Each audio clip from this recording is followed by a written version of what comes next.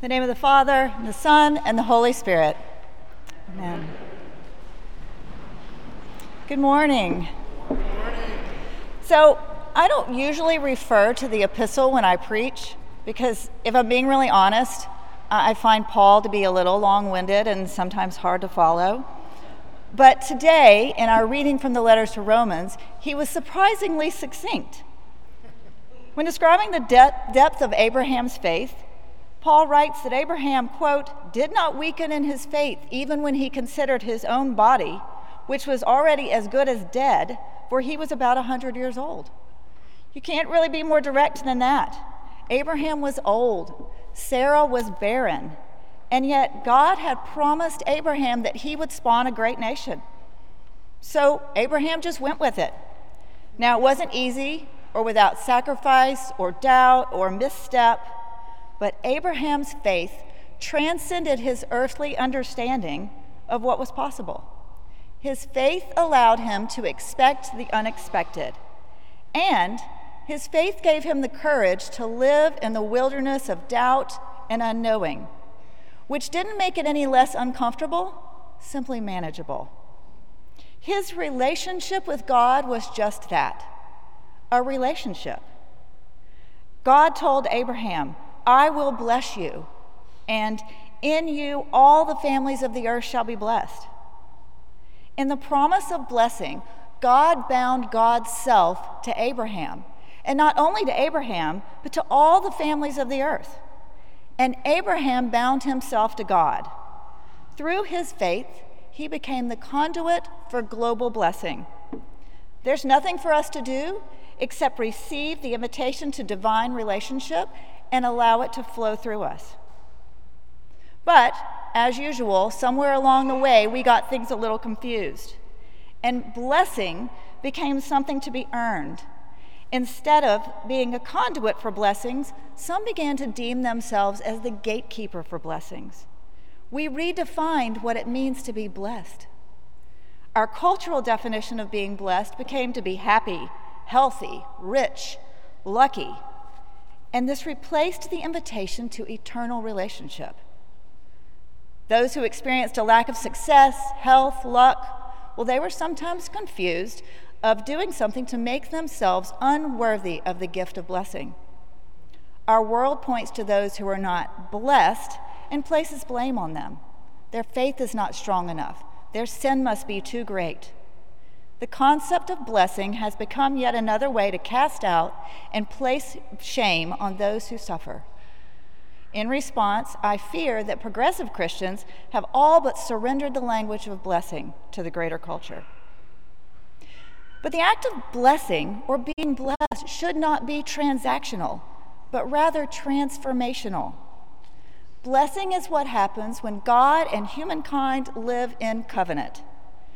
When we ask for God's blessing, we are asking for God's presence rather than rewards of wealth or health or power.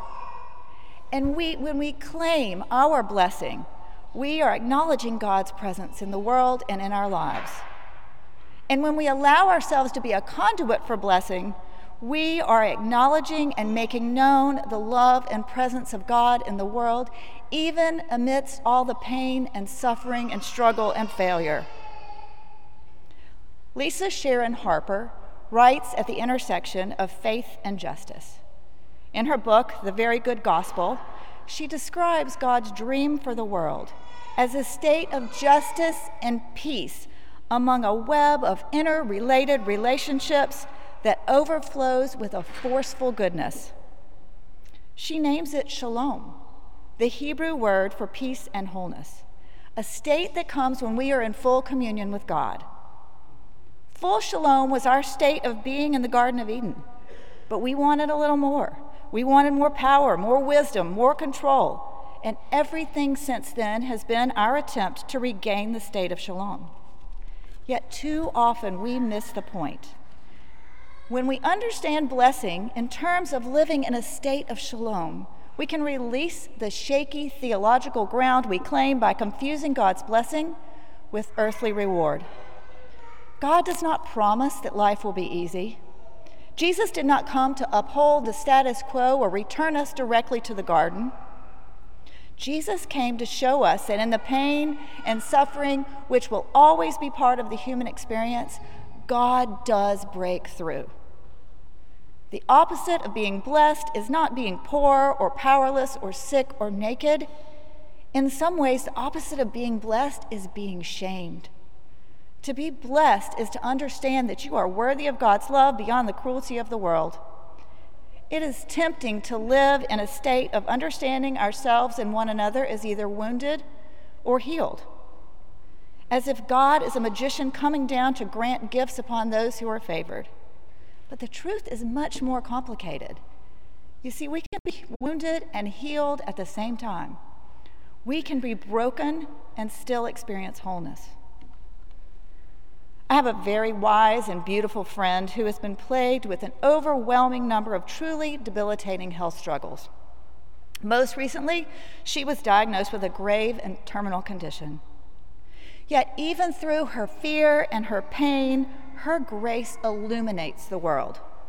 She told me that when she is in her lowest and begins to feel completely empty, it is then that she feels most truly blessed. The dark void that's created by her suffering becomes a doorway for God to be more fully present in her being. In this emptiness, she describes the strength and prayers of all those around her as filling her with a holiness that flows through her being. Her prayer is that this flow of blessing will emanate through her to all those around her.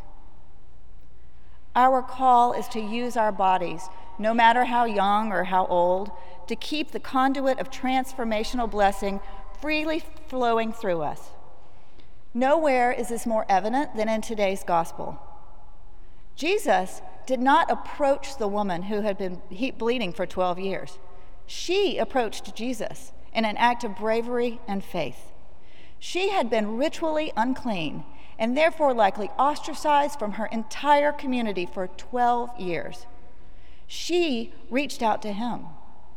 Jesus lived as the ultimate conduit of blessing, which flowed so freely through him that the woman was transformed simply by standing in his presence. This woman, who was considered unclean and unworthy, she received the gift of blessing because she recognized and trusted the presence of the divine in the world. Now, I want to be very clear. Blessing and physical healing are not one and the same. Our bodies are finite. They break, they bleed, they suffer. Sometimes they leave this world much too early. The scriptures are filled with stories of physical healing, but also with stories of tragic pain and loss. Moses never made it to the promised land. Jesus' body was battered and destroyed.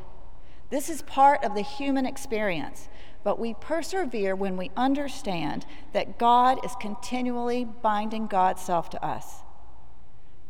Being bound to God means that we commit to being a conduit for God's universal blessing in the world.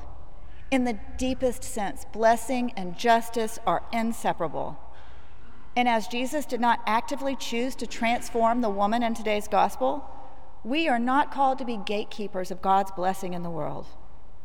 In a world that is hurting and suffering, we are called to be bearers of God's non-discriminating presence in the world.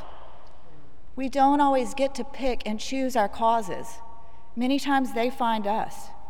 We are called to ensure that the unwavering love of God is flowing through us as we move in the world. We must commit to reclaiming and proclaiming the stance of blessing as God's invitation to be co-creators in a world of justice and peace. As we live out our place in the story of eternal union with God, we model to the world that being blessed has nothing to do with wealth or health, but rather with love and solidarity with God and one another. As open conduits for God's blessing in the world, we bring the kingdom of God ever closer to the hurting world, and we come closer to gaining the fullness of shalom. This work is difficult and often countercultural, but if not us, then who? In the words of the Franciscans, may God bless us with discomfort at easy answers, half-truths, and superficial relationships, so that we may live from deep within our hearts. May God bless us at anger at injustice, oppression, and exploitation of God's creation, so that we may work for justice, freedom, and peace.